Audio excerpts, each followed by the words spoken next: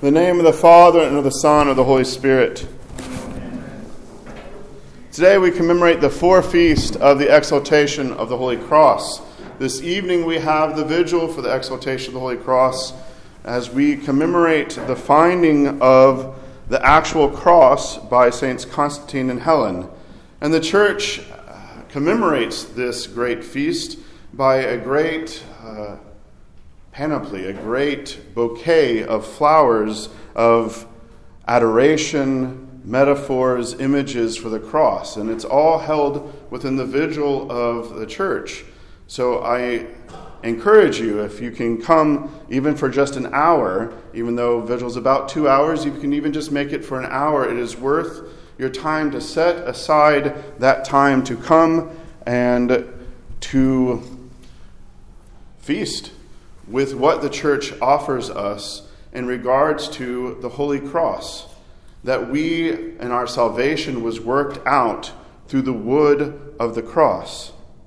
The gospel that was appointed for this morning, for the Sunday before the exaltation of the cross, was the second reading. And in the first verse, the deacon read, "No one who has ascended into heaven, but he who came down from heaven, that is the Son of Man who is in heaven." We have throughout the Old Testament glimpses into heaven. We have theophanies, or the revelation of God to the prophets, to Moses, to Isaiah, to Ezekiel, even to Samuel, to some of the other prophets and high priests of the Old Testament. But they all get a little glimpse into heaven. With the incarnation, the descent of the Son of God, or as the Gospel of John here says, the Son of Man, we do not have just a glimpse into heaven, but we are able to see into the very heart of heaven. I would even say we are able to see into the very heart of God. For in Jesus Christ, we encounter the express image. We encounter God, not just some kind of puppet, not some kind of avatar, not something that was sent, a great prophet. We encounter the incarnate Word. The cross is a perfect image of the Son. The cross, this is why crosses adorn all Orthodox temples. If you were to just look around, you'll see crosses all over the place. Vestments, wearing a cross, and you can see all sorts of cross symbols throughout. The cross is at the very heart of heaven. Before the foundations of the world, if you were to see into the heart of God, you would see the cross. This is not something that was forced there. This is not something that he said, okay, now I need to come up with a way to save mankind. The cross was not plan B. The cross was not plan C. The cross has been at the very heart of God from before the beginning of the world. Why is this? Why could I say something that seems to push the boundaries a little bit, as it were? To say in the heart of God, we see the cross. That if we are to sum up the entire ministry of our Lord God and Savior Jesus Christ, we see a cross. Could it not be something else? Could it not be his teachings? Could it be his miracles? Could it be the fact that he raised from the dead? Well, all of those are interconnected, and we see in the cross the image of love. We see the image of complete, utter self-sacrifice. That God, in creating the world, knowing that with the risk of freedom, would be as the Son coming amongst us, and as love incarnate comes amongst rebellious creatures like us, the cross is what happens.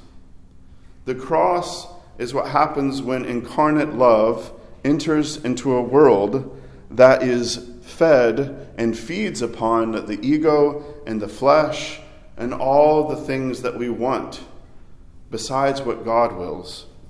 The cross stands as the sign of God's self-emptying, his sacrifice, his self-sacrifice for us. And it is what we hear in the gospel, why we hear about Moses and the serpent in the wilderness. You all know the story of Moses and the serpent in the wilderness. We have Israel, and they're now beset in the story by poisonous snakes, and they are dying, and they're crying out for help. And so Moses raises a bronze serpent in the midst of the people, and he says, if you will look upon the serpent, you will be saved. The gospel writer John echoes this. For our salvation, the snake that has entered in the poison of the snake, we can go back to the garden, of course, as this story echoes from the garden, is coursing through our veins, and we need to look upon the cross. And it's not just looking upon the cross, upon our salvation, but that we will venerate this cross, that we will come forward and we will honor, glorify, offer up the worship due to the cross, that we will exalt this cross within our entire life. And the church has given us many practical ways to do this. We have crucifixes throughout our household. Many of you have baptismal crosses, maybe even still the same baptismal cross that you received on your baptism or your chrismation. But we also have a very powerful way for us to immediately connect into the heart of God, into the depths of heaven. And we do it, and we probably do it all the time with not even thinking. Every time that we make the sign of the cross, we are entering into the very heart of God. We are entering into the depths of the love, the height and depth of the love of Jesus Christ. Making the sign of the cross is an ancient tradition of the church. But it's also something, like so many things that we do, can just become a rote thing that we do. That we come into the church and it's automatic, right? And maybe even in our sign of the cross, we don't even see the cross anymore when we make the sign of the cross, right? It's just, you've probably seen, I call this the fly swatter, where it's just, you're doing this, and it's the thing that you do when you enter into a place. But there's something deeply necessary for us to, with purpose, with mindfulness, to make the sign of the cross. And that when we make the sign of the cross, that we are entering into the depths of what the cross is. That we are claiming our own cross. That we are entering into the love that ascended the cross for our salvation. That we are, in embracing that cross, living into our own self-crucifixion, the death of our ego, the putting of the spirit above the flesh, of putting others above ourself. The cross stands as the heart of God. The cross stands as the summation of the ministry of our Lord, and the cross stands right over our heart. We go from our head to our guts, where most in the church, our guts down here is where most of our life, our emotions, etc. This is the way the ancient church thought. They didn't actually think it came from here, but down here. If you ever feel anxiety and those kind of things, do you feel it up here? Do you kind of feel it coursing through your entire body? We make the sign of the cross so that we sanctify our entire bodies. We make the sign of the cross over our children. We make the sign of the cross over our food. As a layman, we can cross and bless our food, and we make the sign of the cross every time we remember our Lord in our struggles and in giving thanks to Him throughout our life. The sign of the cross is a great gift.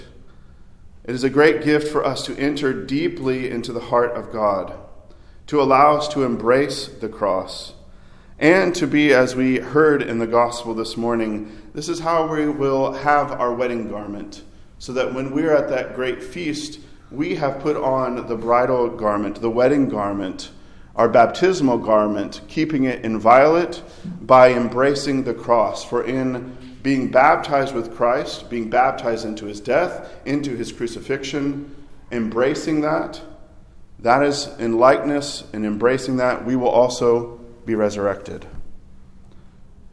May God be with us this week as we exalt his holy cross, as we hold it aloft in our homes, as we will this evening in the vigil. We will hold it aloft, bringing it out for veneration. Let's bring out our crosses at home. Let us bow before it. Let us venerate it. Let the cross enter deep into our heart every time that we make the sign of the cross. In the name of the Father, and of the Son, and of the Holy Spirit. Amen.